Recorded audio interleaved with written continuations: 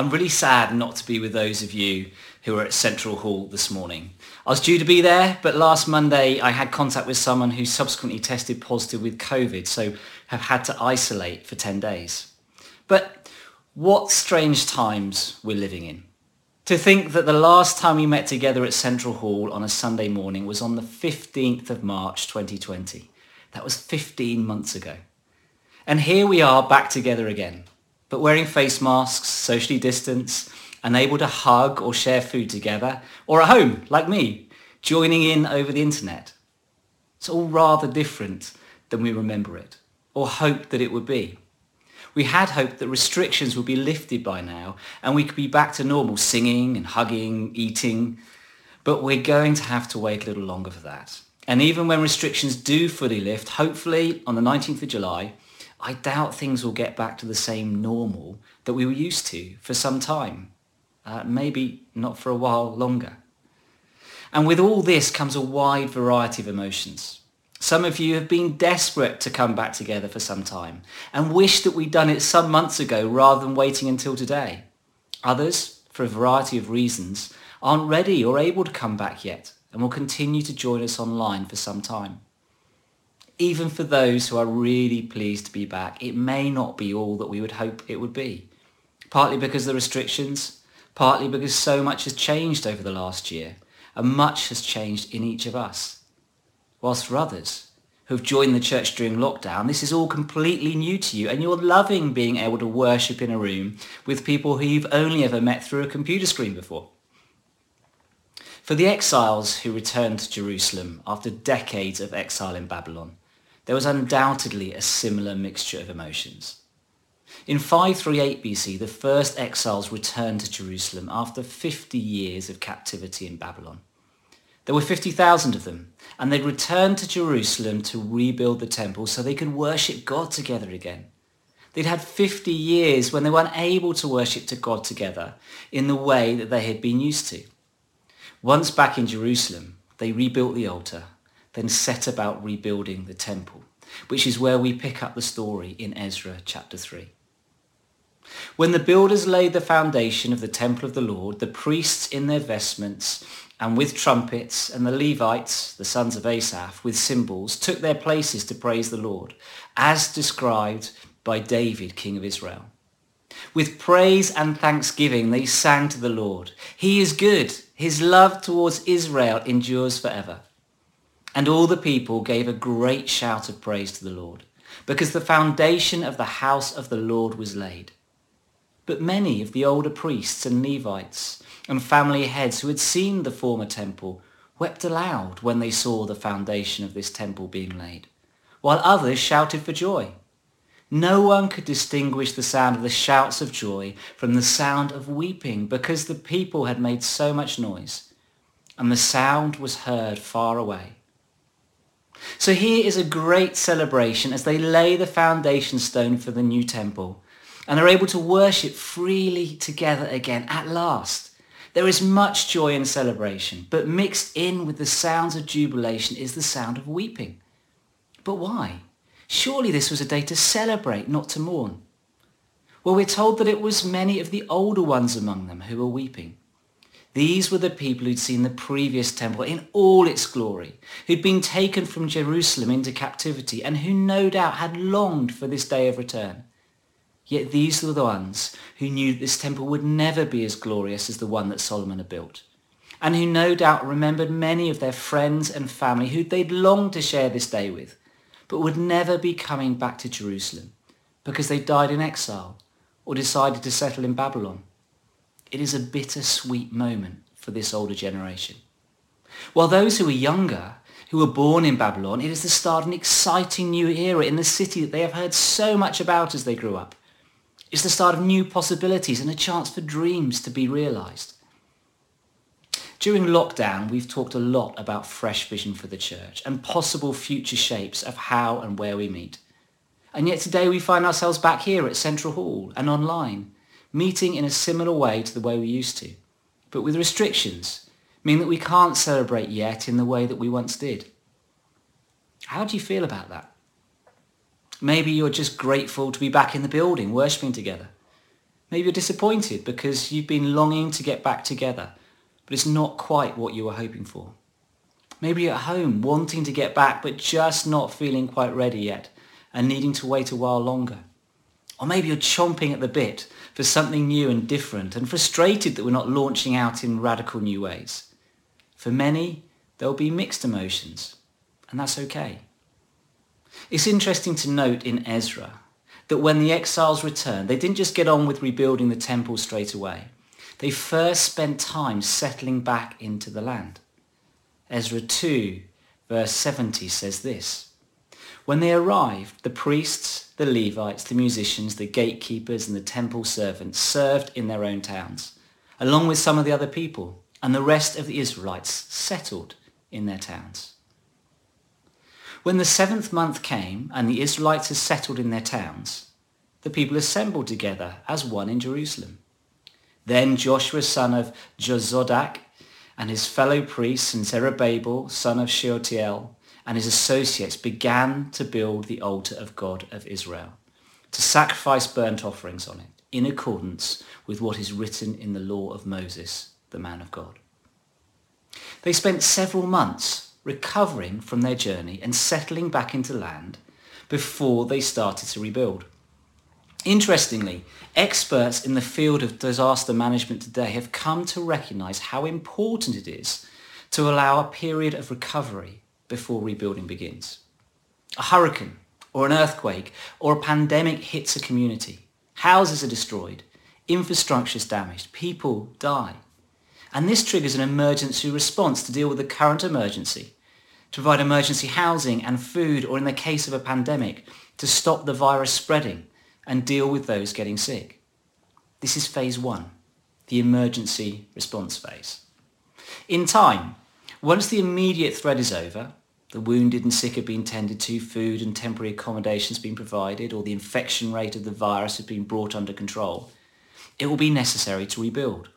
New infrastructure, new homes, creating new jobs for those who have lost their livelihoods. This is phase 3, the rebuilding phase, and can result in the whole landscape looking very different to how it looked before the disaster. It creates new possibilities and opportunities. But between phase 1 and phase 3, it is important to allow time and space for phase 2, the recovery phase. This is a period of time for the community to come together, come to terms with what's happened, and assess the lie of the land before rebuilding begins. In this season, people can be at very different stages emotionally, as they process all that has happened and prepare for the future. Some will get through it quickly, eager to get on with the building of an exciting new world. Some will take longer to process their loss. Some will want to return to what once was. Others will want to seize the opportunity to create something new and different to what went before. The important thing for a healthy community is that there is space and acceptance and support for everyone, regardless of where they find themselves, and that time is allowed to journey together and understand the needs of the community before rebuilding begins, to ensure that when rebuilding does begin, whatever is rebuilt serves the needs of the whole community, as well as creating new opportunities. We recognise that this phase is really important for us as a community too. There will be a time for rebuilding and exploring exciting new opportunities. But first, we need to allow time for recovery. So over the next few months and through the autumn, we are going to regroup. We will be meeting together at Central Hall and online each Sunday morning. We will be gathering together in our pattern groups and connect groups when restrictions allow. We will create space to worship together, pray together, laugh together, cry together as we tell each other our stories of the last 15 months. As well as looking back, we will also look forward together with hope to the future that God has for us all. And this phase will require us to adapt. Just as the exiles had to adapt to life back in the promised land after so many years away. The physical geography was the same as when they had left it, but so much else had changed. Jerusalem, the city that had been their security, was in ruins, and they now had to share the land with people who had arrived from other nations. It was the same place, but nothing was quite the same as before. They had to adapt to a new reality. And for those who remembered Jerusalem as it had been before, this must have been quite a shock. Have you heard of reverse culture shock? So culture shock is an experience that can occur when stepping into a new culture that you're not familiar with. It can be exciting, unnerving, confusing and disorientating.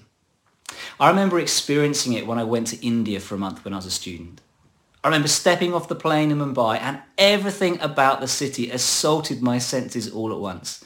The sights, the sounds, the smells, the tastes. It was so loud and so busy with so many friendly people, such vibrant colours, so much traffic, cars, ox carts and sometimes even elephants together in traffic jams. It was amazing, exciting but also bewildering and unsettling at times. Seeing so much life and wealth and poverty all in the same place. But I was somewhat prepared for the culture shock as I'd been warned to expect it. What I hadn't been warned about was the reverse culture shock that I had experienced coming home to England. After a month in India, and I'd loved every minute of it, I was looking forward to coming home to the peace and calm and comfort of England. But what I hadn't realised was that my time in India had changed me. I'd spent time serving in some of the poorest slums in Mumbai, where whole families lived in makeshift shacks no larger than your average British garage, with raw sewage running down the street between many of the homes. And yet everyone I'd met had been so warm and friendly and full of life. Yet when I arrived at Heathrow and got the coach to go home, which felt so smooth and comfortable after driving around in bumpy Indian minibuses, everyone around me who had so much material wealth seemed so unfriendly. Everyone and everything felt so grey and cold and subdued compared to the vibrant life I'd experienced around me in India. Everyone seemed so emotionally and relationally poor compared to those I'd spent this last month with. I'd been looking forward to coming home, but I'd changed while I'd been away. I came home with fresh eyes and settling back into English culture, I felt a real sadness. The exiles who had left Jerusalem all those years before had, for decades, been longing to return. But when they eventually got back, not only had Jerusalem changed, but they had changed too. It wasn't what they had remembered. It wasn't what they had longed for. They weren't feeling the way they'd expected to feel. As we return to gathering together today, and over the coming weeks, you too may experience some of that reverse culture shock. We all experienced something of a culture shock as we had to adapt to a new culture 15 months ago. Getting used to being at home most of the time, figuring out how to be part of a church online, trying to stay connected to family and friends when Zoom was your only option, avoiding close contact with people as you pass them on the streets. But now as we come back together again, something you may have been really looking forward to. It may not feel the same as you expected it to. It may not connect with you in quite the same way as you remember. The people you were looking forward to seeing may not be here. The idea of being in a big room of people may now cause you to feel uncomfortable in a way that it never did before. If you're at home, you may feel that you're missing out in a way that you didn't when we were all online. Or you may find the opposite. Whereas before you could take or leave Sunday mornings, now they are becoming a real lifeline, a place of deep encounter with Jesus, and you're valuing being together with a large group of believers in a way that you never appreciated before. Much has changed in us and around us, and all that can be exciting and confusing and bewildering and challenging. But as with any time we step into a new culture, or undergo a cultural shift ourselves, we will soon adapt and discover that God is doing new things in us and around us. So let's give ourselves and each other time and grace. The time for new exciting adventures will come soon. The fresh vision that we've developed over lockdown is still really important to us and is where we believe God is leading us. We'll be updating more on that next week. But the priority right now is to love one another and care for one another and encourage one another as we emerge from a very strange and bewildering 15 months of lockdown. And remember, there is one thing that hasn't changed. Jesus is still Lord and we are his children whom he loves dearly.